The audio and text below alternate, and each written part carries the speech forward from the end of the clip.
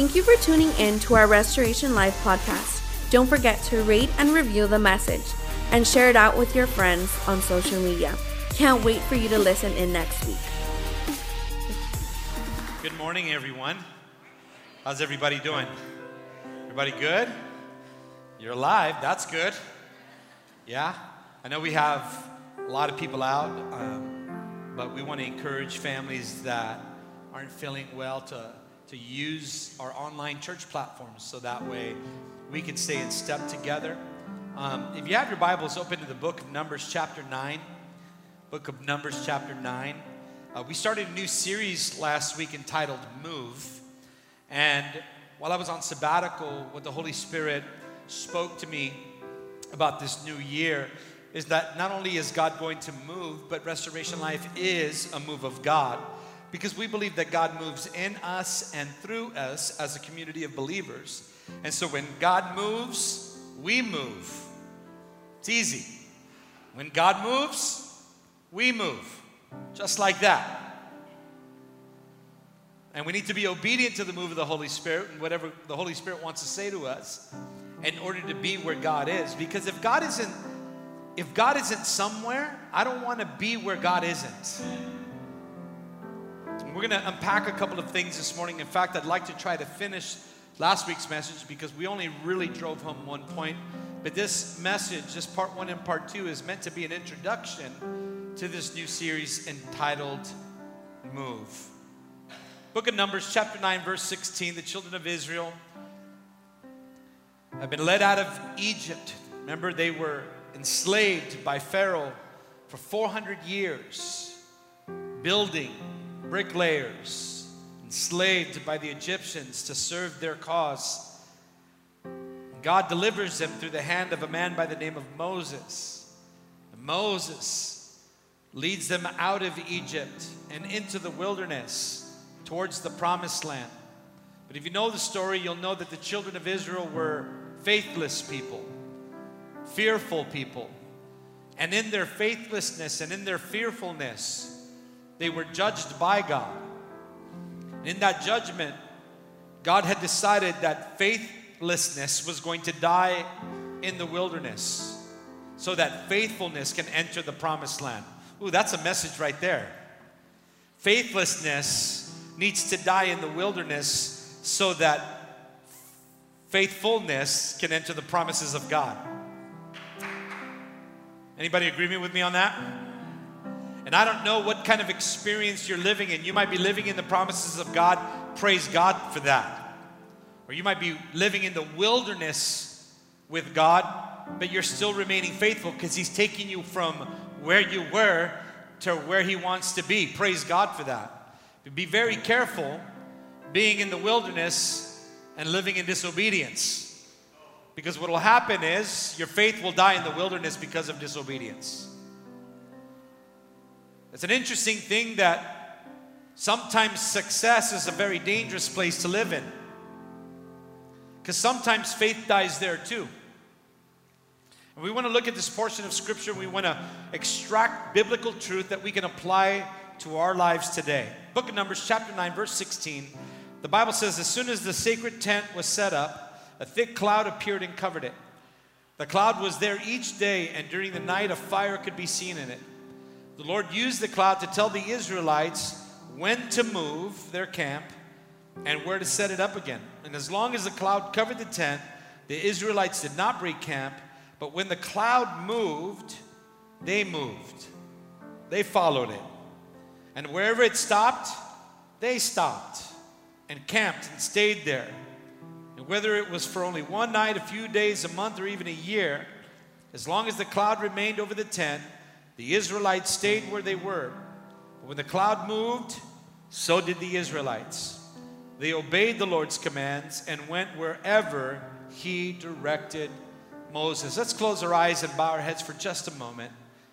And would you repeat this prayer with me? Say, Jesus, move in my circumstance, in my life, in my family, in my faith. Strengthen me and open my eyes to see where you're leading me. In Jesus' name, amen. Come on, can you give God another big hand of praise this morning? If you're new to Restoration Life, we just want to welcome you this morning. And I want to catch you up real quickly on the main point that we drove home last week. And the first main point that we made is wherever God moves, we move to where He is. When God moves, we move to where He is. The big question that we left with everyone last week is the place that you've settled down right now in life, did the presence of God lead you there, or is God there? I'm not talking about your residential address, but the place in life where you've settled down in your faith, in your spiritual health, in your physical health, in your thoughts, and maybe even in the call of God over your lives.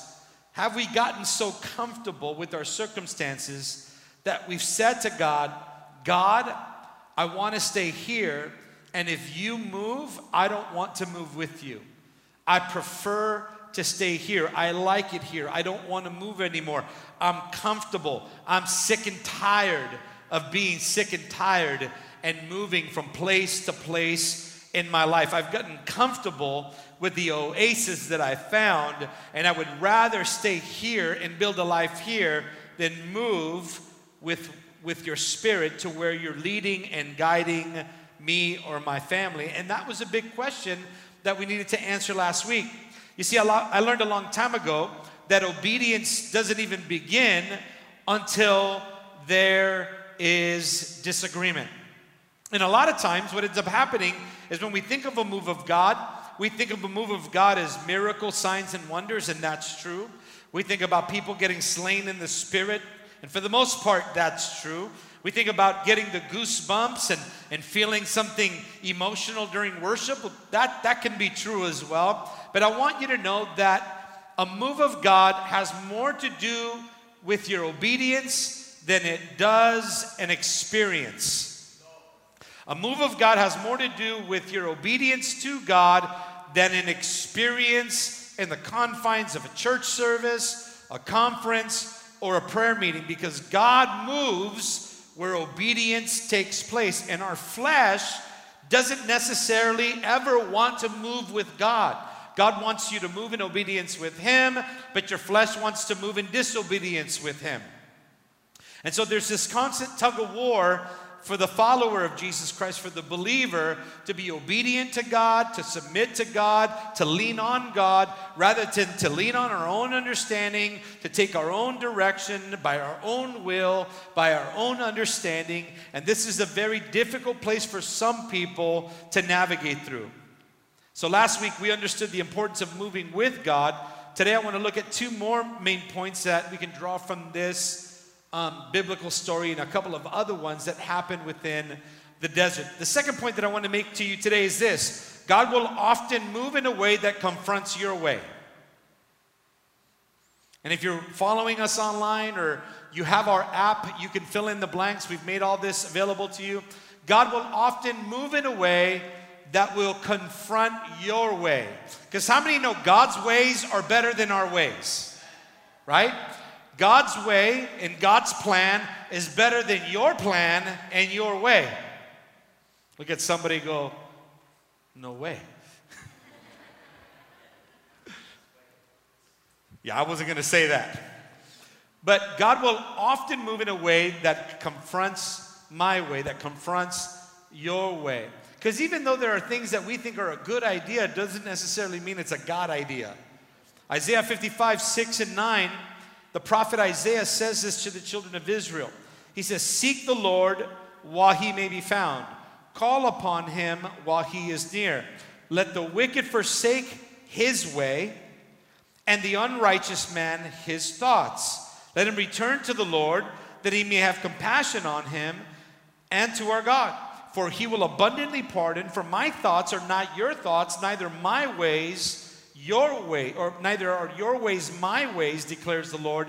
For as the heavens are higher than the earth, so are my ways higher than your ways, and my thoughts better than your thoughts. And so we have to grasp this truth, that if I'm going to follow God, and I'm going to be moved by God, from situation and circumstance to situation and circumstance, or from glory to glory, from life to life, or from geographical location to geographical location, I understand that the best way is God's way and not my way. I know that I'm an intelligent human being. I know that I'm a grown man. I know that I've had a lot of experience in life, but that matters nothing when God tells me to do something that doesn't make any sense to me, but God sees the beginning to the end. Why? Because He's the Alpha and the Omega, the author and the finisher of our faith, the beginning and the end, and He sees it all at once. We don't see it that way. So many of us go through life just trying to figure things out as life happens. And God never intended us to live that way. So the direction of God will at times make us wish we could just stay where we are. For the children of Israel, any direction that they took was uncharted territory. You got to remember, they were enslaved for 400 years. God uses a man by the name of Moses to deliver them out of the hands of Pharaoh, and now they would go towards the promised land through a desert or a wilderness. And in the midst of that, they needed to learn how to depend on God for every moment of every day of their lives. They had to depend on God for their food. They had to depend on God for their water. They had to depend on God for their clothing that never fell apart, but grew with them and sustained them through the whole wilderness experience. They had full dependence on God. There were no cities out there. There were no specific geographical locations that they were familiar. It wasn't like they said to themselves, hey, we're going to go towards Sacramento. I know that this freeway leads to Sacramento and we're going to get there. They didn't know how to get to the promised land. They had to be led by the Holy Spirit to do that through a pillar of fire at night and a cloud by day. They had to fully rely on God for everything. These people, the children of Israel, had lived their entire lives indoctrinated by their slavery, conditioned by their slavery. Life had been pretty predictable for them. Get up at 4:35 in the morning, throw on the robe, eat some unleavened bread, had some warm goat chocolate milk, go to the Brick Lane factory and go to work. Come home, go to sleep, repeat. That was the extent of their life for 400 years. It wasn't too much about life that was unusual. It wasn't too much about life that was unpredictable or out of the ordinary. Because when you're living enslaved, when you're conditioned to live like a slave, you don't need too much direction. You just submit to the slave master. And I want you to think about this spiritually. Before you had an encounter with Jesus, before Jesus set you free, before the blood of Jesus washed away all your sin, before you had an encounter with grace and mercy and love, you were living enslaved and conditioned to the taskmaster that we know as the devil. Right? And there was no direction for your life. The direction was to live under that enslavement, under that indoctrination, and you tried to get as much for yourself as you could in this life until you expired. But when you met Jesus, not only did He set you free from that slavery, not only did He set you free from that indoctrination, He gave you a new life with a new purpose and a new future. And it happens by way of His plan and His will. What's more is when you think about this, when there is such an absence of God moving, there was no need for real direction. They are enslaved to what they know, prefer, and can't even see. What's more is that there's no any need for faith in their lives. But that's not the kind of life that God wants His people, the church, to live. It's God's prerogative, our Creator, to direct us into a life where we will have to trust in His presence and His power and His leading. Because God was leading them into a place where unless he rained down the bread and supernaturally supplied the water, they would die of hunger and thirst. And one of the greatest dangers that you and I could experience and face as a Christian is that you believe or think that you no longer need God to lead you. Because you're not hungry anymore. You're not thirsty anymore. You've learned to a degree how to provide that for yourself. And so the question that we have to ask ourselves is, have you been in that place lately? When was the last time you really had to believe God for direction? When was the last time He told you to follow Him into a new wilderness experience? Who wouldn't want to be moving in the same direction with God? In fact, the most exciting place to be as a Christian is where God is moving. Can anybody say amen? Has anybody ever here watched these storm chasers? I mean, these people are bananas. I mean, one of my friends, we had just left Kansas City when that tornado just ripped through 200 miles of farmland and community and devastated Kansas City and a number of other places out in the Midwest. But these storm chasers, what they do is that they look for signs in the atmosphere. And they start to dial in on where that tornado is going to touch ground. And when that tornado touches ground, nothing can stop it from moving in the direction that it wants to move.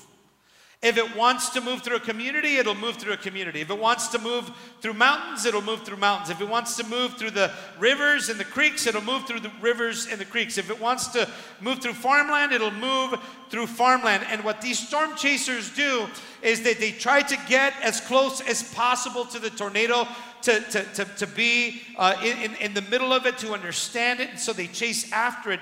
And when you look at this, there's an excitement to them, because they enjoy the tornado and what it's doing. And they're willing to take the same path of the tornado, risking it all. And I want to say that's true about God. It's just true about God. If you want to be involved in the incitement, if you want to get involved in the thrill of God moving, you have to be willing to take the same path that God takes when He moves. Verse 23 of our text, the Bible says, at the command of the Lord, they remained encamped. And at the command of the Lord, they journeyed. They kept the charge of the Lord at the command of the Lord by the hand of Moses. God will always confront our ways. And He'll always remind us that your way is not His way. And your thoughts are not His thoughts. That His are higher, His are better, and His lead you to a destination where His will is. Our ways seem to always get us in trouble. Can anybody say amen to that? I always talk to new people that don't know Jesus. They don't have a relationship with Jesus. And I start to share with them this biblical truth that Jesus said He's the only way, the truth, and the life. That though a lot of people profess there are a lot of different ways to God, Jesus made it very clear. There is no other way. He's the only way. He's the only truth. He's the only life. There's no way to God the Father except through Christ the Son and the finished work of Jesus on the cross of Calvary. There is no other way. Now, this is where it gets tricky, because people tend to like to plead their case for their way. They love to plead their case for the way that they live, for the way that they do things, and why they do things, and it's their way. But then they find themselves always in a place of hurt, always in a place of desperation, always in a place of brokenness, always in a place of bitterness, always in a place of deceit, always in the place of anger. And then they keep coming back. They're like, man, I'm trying to serve God. I'm trying to follow God. I'm trying to be a disciple of Jesus Christ, but I just can't seem to break through. And the reason for that is because you're doing things on your own strength, on your own ability, doing it your way, and your way is what got you into trouble, but God's way is what's going to free you from that trouble. God's ways are better. And I love it when God confronts our ways with his ways. Because if we'll surrender our ways to God, listen, restoration can take place. Healing can take place. Deliverance can take place. So that's the second main point. When God moves, we move with God, not against God. Because God's ways will confront our ways. Thirdly, if I'm not moving God, I'm moving away from God. Let me say it again. If I'm not moving with God, then I'm moving away from God. Listen, I'll say it to you this way. If you're not moving with people that are moving with God, you're probably moving with people that are moving away from God. And we have to be able to discern this as believers. Because we're living in a time where conspiracy theorist mentality has gotten inside of the church. To where you start talking about the book of Revelation and oh, that's a conspiracy theory. No, that's the living, breathing word of God. It's not a conspiracy theory. And so if I'm not moving with God, I'm moving away from him. And as God was talking to his people on this journey, he wasn't the only one leading them, he was their destination. He's just not leading people. God is our destination. And this journey called life, to know God and be led by God and to be where God is our ultimate destination. There's no greater destination that we can move towards than God himself. James chapter 4 verse 8 says this, draw near to God, or draw near to the Holy Spirit, or draw near to me, God says. In other words, when you move closer to me, I move closer to you. That's what he's saying. So as we move towards God, he's also moving towards us. And isn't that what this is all about, right? He's also moving toward us, he's moving in us, he's moving through us. And this is largely in part what the Christian life is all about. The church is described as the bride of Christ. Jesus is described as the groom. The church is described as the body of Christ. Jesus is described as the head. And wherever the head leads, the body moves. So if we're walking in step with God, we have to move with the Holy Spirit of God. Psalm 16:11 puts it this way. You will show me the path of life. In your presence is the fullness of joy. At your right hand are pleasures forevermore. So as God was leading his people out of slavery, out of a life of hopelessness, he was leading them towards the promised land. But can I say to you this morning that God is our promised land?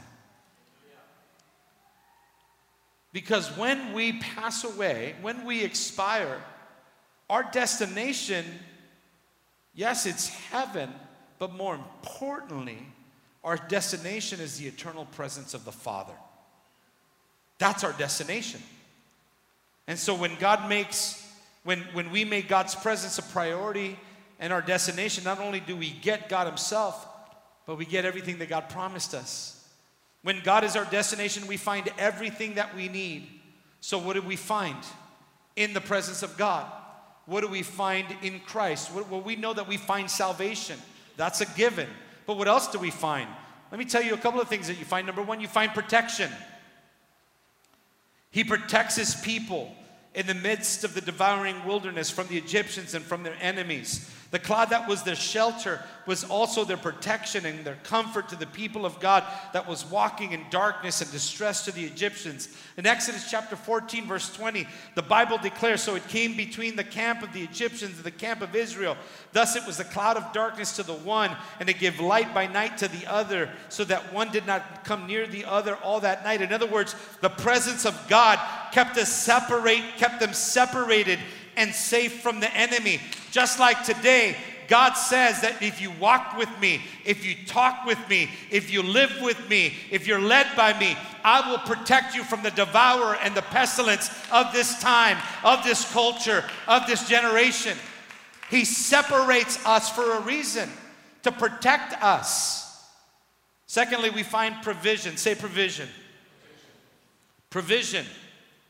To everyone else who lived in the wilderness, it was a harsh environment. But to God's people, it was a place of provision and protection. How many know that God provides for his people? That he's Jehovah Jireh, our provider. He meets our needs in provision as we surrender ourselves to his leading.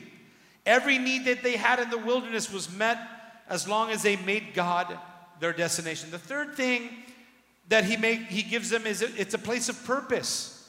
In Egypt, every day was the same. Just another day at the brick factory, building graves for dying kings. But God was taking them into a place of promise, into a place of blessing, into a land flowing with milk and honey, where they would be able to set up and establish their own lands and their own community with their own business and all their inheritance. And they were able to establish a legacy for their children and their children's children as long as they lived under God. They didn't have that when they were enslaved. They didn't have that when they were bricklayers for the Egyptians. Who wouldn't want to make God their destination? Psalms 23, 1 and 4 says this: "The Lord is my shepherd, I shall not want. He makes me lie down in green pastures. He leads me beside still waters. He restores my soul. He leads me in paths of righteousness for his name's sake. Even though I walk through the valley of the shadow of death, I will fear no evil, for you are with me. Your rod and your staff, they comfort me. You prepare a table before me in the presence," come on, "of my enemies. You anoint my head with oil. My cup overflows. Surely the goodness and the mercy of God shall follow me all the days of my life, and I shall dwell in the house of the Lord forever." He provides for us. He sets the table before my enemies. When Satan wants to destroy our families, when Satan wants to destroy our provision, God makes a way where we see no way. And he prepares a table where we can eat, sit down, and eat victoriously in the presence of the devil and say, "You can't touch me. You can't touch this, because I belong to God." But if you're not moving with him, you're moving away from him. Luke chapter 9, verse 23, Jesus said to everyone, "If you would come after me, let him deny himself, take up his cross daily, and follow me." Okay, Pastor, I get all that. I get all that. But I just feel stuck. Anybody ever feel stuck? Man, I feel stuck in this relationship. It's not getting any better. In fact, it's getting worse. I feel stuck at this job. It's not getting any better. I know what my value is, and they don't value me here. But I feel stuck. I feel like I can't move. Pastor, I feel stuck in this addiction. Pastor, I feel stuck in this anxiety, this depression. God, I feel stuck in these areas of my life. I'm stuck. What do I do? It's an interesting thought. It's an interesting question. Because I need you to understand this morning that it's never God's intent to keep us wandering. Never God's intent to keep us wandering. The wandering happened because of unbelief and disobedience. That's why the wandering happened to the children of Israel. Could it be that maybe the reason why we feel stuck and the reason why we feel like we're just wandering, not really know where to go or how to go, is not because God isn't leading us, is because we've preferred where we are rather to where God is moving. We prefer where we've been to where God is heading. Last week, we talked a little bit about how people stayed at a spot for one night, a year, years on end, and then God all of a sudden would say, "It's time to move," and they had to pack up everything and move. And I made it very clear last week that I hate moving. I don't like packing things up and moving. It's too much work. But we have to be ready to move when God moves. We need to be ready to respond when God says, "Move." It was good to have a break from a movement, but they were starting to become settled. And in settling, they became stuck. Look at Deuteronomy chapter 1, verse 6. I'm going to put it up on the screen, hopefully behind me. It says this. When we were at Mount Sinai, the Lord our God said to us, you have stayed at this mountain long enough. It's time to break camp and move on. Go to the hill country of the Amorites and go to all the neighboring regions of the Jordan Valley, the hill country, the western foothills, the Negev and all the coastal plain. Go to the land of the Canaanites and to Lebanon and all the way to the great Euphrates River. Look, I'm giving you all this land to you. Go and occupy it, for it is the land the Lord swore to give your ancestors Abraham, Isaac, and Jacob, and to all of their descendants. So God ministered to a people that were on a mountain. They were on a mountaintop. They had settled there. They've gotten familiar to it. They've gotten comfortable. They've settled in. And now God said, it's time to break camp. It's time to move. Because I'm going to give you the land that I promised your ancestors. Now watch what happens. Because I believe that many of us need to realize this morning that you're not stuck. You've just stopped moving with God. Let me say it again. Look at somebody tell you, you're not stuck. You've just stopped moving. We often feel stuck, but we're using a word to describe what we feel more than what's actually taking place in our Christianity. This could be applied to our faith. It could be applied to our marriages, our relationships, our businesses. It could be applied to our parenting. How many would agree that sometimes we just feel stuck and we don't know what to do? Well, that's the best time to get on your knees and get some carpet chewing time and go, God, what do you need me to say? What do you need me to do? How do you want me to move in this situation? Because we often feel stuck, but we're using this word inaccurately. It's interesting. Last year, when we were building our house, I had to sell everything because our economy had taken a dive and lumber had gotten up. And in the middle of building our home, we just ran out of money. So I sold everything. Sold everything that we had. Everything that I could. And I remember saying to myself, I'll probably never own this again. I sold my boat. It was my dream boat. It's a boat that I leveled up to. For those of you that don't know, I love the ocean. I love fishing. I love spearfishing. I love diving. There are a number of men in our church that love to go with me, as well as my daughter. And it's probably better than all of us. And I thought that when I sold everything first, and then the last thing that I was going to sell was my fishing boat. If I can get away with finishing our house and not sell my fishing boat, because I had to buy boats, fix them, flip them to get to the boat that I got to. And even the boat that I got to, I had to rebuild the motor on that myself. So me and a friend rebuilt. So we spent a lot of time on this thing. I was emotionally attached to my fishing boat. And I didn't want to sell it. Because I had convinced myself, if I sell this, I'll never have another one again. Because it took me 4 to get to this one. And I was just like, all right, this is a sacrifice. My family comes before my hobby. Come on, man. Somebody say amen. At least some wives say amen with me this morning. My family comes before my hobby. And even though I love my hobby and Roxanne released me into this hobby, it was a place. Some people go to the gym. I go diving, right?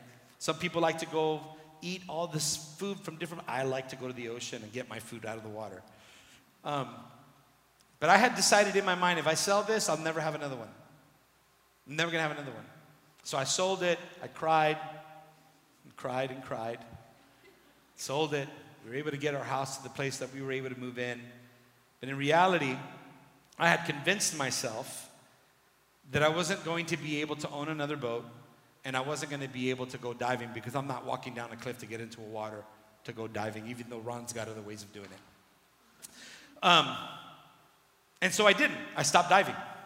Not because I wasn't invited on other people's boats. Not because I couldn't have just gone to Redondo Beach and just walked into the water and go diving that way. I had just convinced myself that if I do this, I can't do that. Anybody ever been there? If I do this, I can't do that. But if I do this, I can do that. But now I've convinced myself that I'll never go diving again. It wasn't that I couldn't go diving again. It wasn't that I couldn't go fishing again. Is that I convinced myself that I didn't need to anymore. That I didn't have to anymore. And so I didn't for a long, long time. I felt stuck in my daily patterns because I was trying to finish something that was going to bless my family. And I didn't feel like that I could get up and go any longer. But in truth, I had just stopped going. I had just stopped moving. And when you stop, you feel stuck. But you're not really stuck. You've just stopped. And the natural desire goes. The connection and thoughts and the physical desires get lost. And we convince ourselves that it's better for us to stay where we are than to have to deal with everything we dealt with in the past to get to where we were. And sometimes in our faith, when we come into a very difficult time of our Christianity, when we struggle with situations and circumstances, we convince ourselves that we're stuck. If for whatever reason we stop serving God in ministry or a dream team or being allowed to be used by God, we convince ourselves, since I haven't been doing it for a long time, God can no longer use me, so I'll just attend church, I'll support the church, I'll pray for the church, I'll be in the church, but I won't move with the church. And this happens to Christians all the time. I'm one of those pastors that believe that absolutely everybody in the church should be serving God at some capacity inside the sphere of the church. I believe that. Why? Because if you're a part of the body of Christ and I'm a part of the body of Christ, if my hand decides, well, it was broke, it was hurt, it can never be used again, then it's never going to try to be used again. And it stops moving, and now I'm somewhat crippled and I'm unable to do things that I should be able to do because my hand has just decided that it can't move with the rest of my body anymore. And it's unfortunate that a lot of Christians believe that they've gotten some church hurt, they've experienced, some sort of failure where they fell flat on their face for something they've allowed in their life, and then they get disciplined by God, they repent, they make things right, but they never get back to a place where they're moving with God. And I want you to hear this morning that that's exactly where Satan wants you to be, ineffective. But God wants you to move with His Spirit. God wants you to move with the bride of Christ, because when God says move, we move just like that. Proverbs 4:25 says, let your eyes look directly forward and your gaze be straight before you. Some of you need to stop looking at your past with so much emphasis that it overcomes the blessing of what God's preparing for your future. Stop driving your car looking in the rearview mirror. You're going to eat it. You're going to crash. And the sad part is not only will you hurt yourself, you hurt others when you do that. We need to hear the call that has changed lives. Jesus said, follow me. Say, follow me. Jesus said, follow me. Why? Because He knows the way. How does He know the way? Because He is the way. The second thing that I want you to recognize is your addiction to the familiar. There are too many people that are addicted to the familiar and resist change. Come on. Israel begins to look back at Egypt. After all, 400 years, that was a long time. And at least back there, they knew what to expect.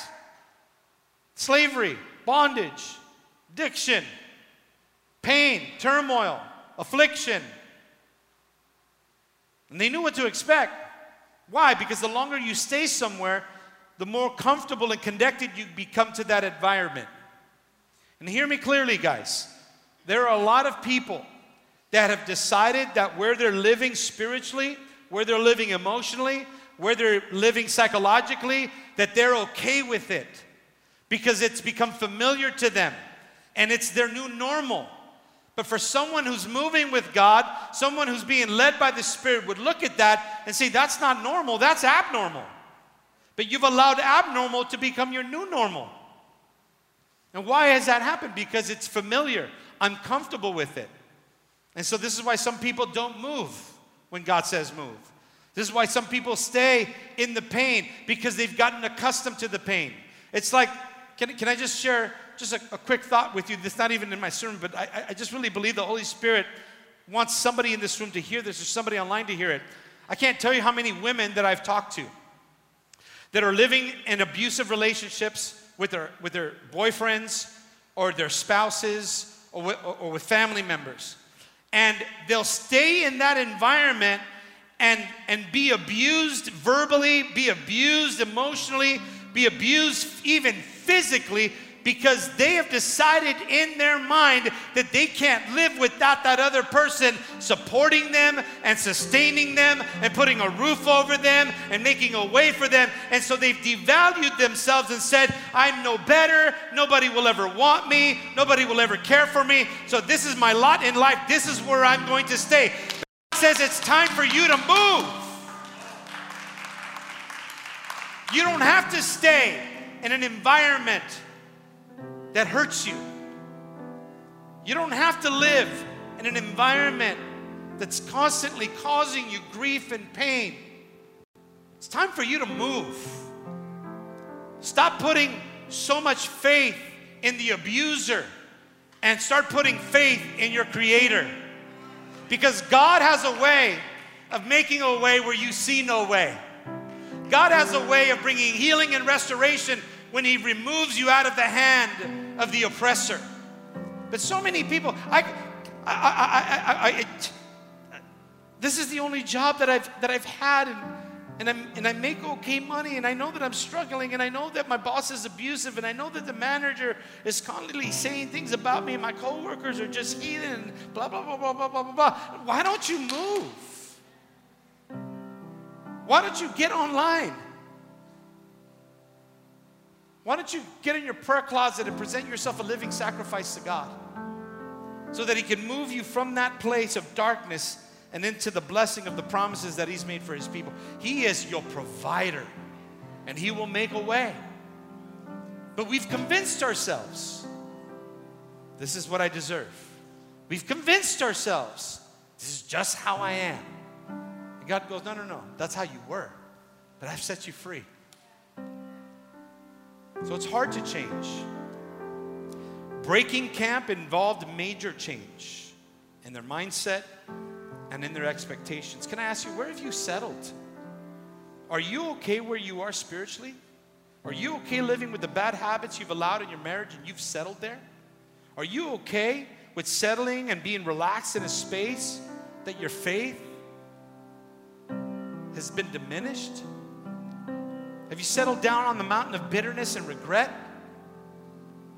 Have you settled in the field of church hurt?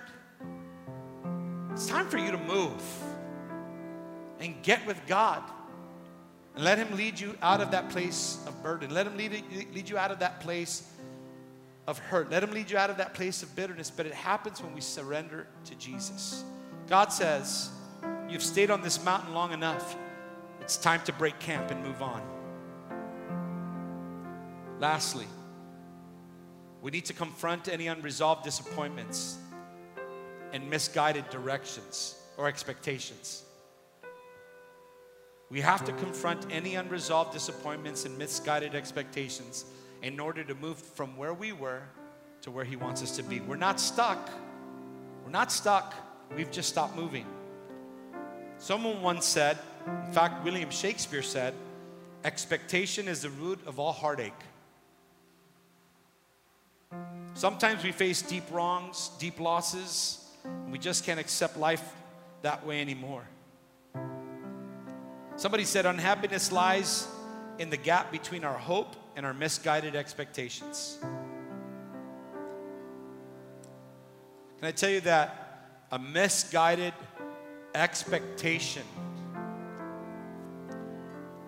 is premeditated resentment? Misguided expectations is premeditated resentment. In other words, you were setting yourself up for resentment by putting an expectation on a human being that only God can fulfill. You want to move with God? You have to pick up your cross and follow him. You want to move with healing and restoration? You have to deny yourself daily and move with God when he moves. If I could have every head bowed and every eye closed in reverence to the Holy Spirit, what is God saying to you this morning? What is the Holy Spirit speaking to you about? I want to encourage you this morning. Don't live in a place of despair because you've said, I'm stuck. I don't deserve any better. I can't get any better. God says, I've got a plan and a purpose for your life. God says things like, if you follow me and you move closer to me, I will move closer to you. And we know that wherever the presence of God is, there's freedom. We know wherever God is, there's liberality. There's joy in the Holy Ghost. And I wonder, are you on the mountaintop of your life and God's saying it's time to break camp? It's time to break that camp right now. If that's you, right now, God's saying, I want you to move with me. I don't want you to live where you've been living spiritually. I don't want you to move where you've been living financially. I want you to move away from where you've been living under the social conditioning of this world. And I want you to begin to move with the leading of the Holy Spirit. And if you feel like God is saying that to you, would you just raise your hand real quickly and say, Pastor, yes, yes. Who else? Yes, yes, yes, yes, yeah. Yeah, would you stand to your feet right where you're at?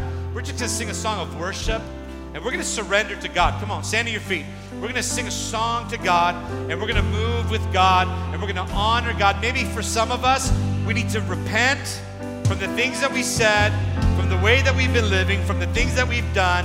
We need to turn away from those things, and we need to start moving back towards God. And as we move closer to God, God moves closer to us, and we find provision, we find protection.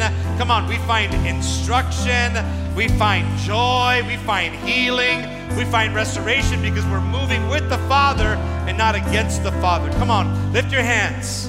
Lift your hands this morning as we surrender. Come on. Come on, Jesus. We love you, God. We worship you, Father. I just want to stand in awe, pour my love on you, no matter how much the cost. I freely give it all to you, all to you. I just want to move your heart, get caught within your gaze, right here in your presence.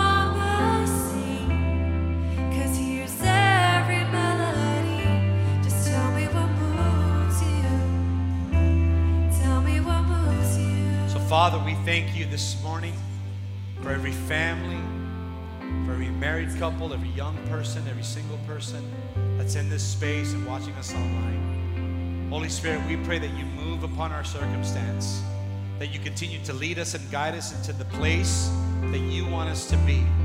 I thank you, God, that your ways confront my ways. I thank you, God, that I understand that when you move, I have to move with you and not against you. I thank you, God, that I understand that I'm not stuck. I've just stopped moving.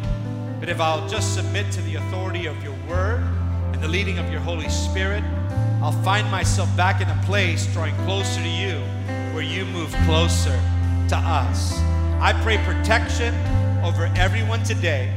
I pray that you keep everyone healthy and strong and that you would have favor on your saints this morning in Jesus' name. And everybody agreed and said, come on, can we give God another hand of praise? Hey, listen, we love you. We honor you. Stay strong. Stay safe. We're keeping you in prayer. We'll see you next Sunday here at Restoration Life. God bless you.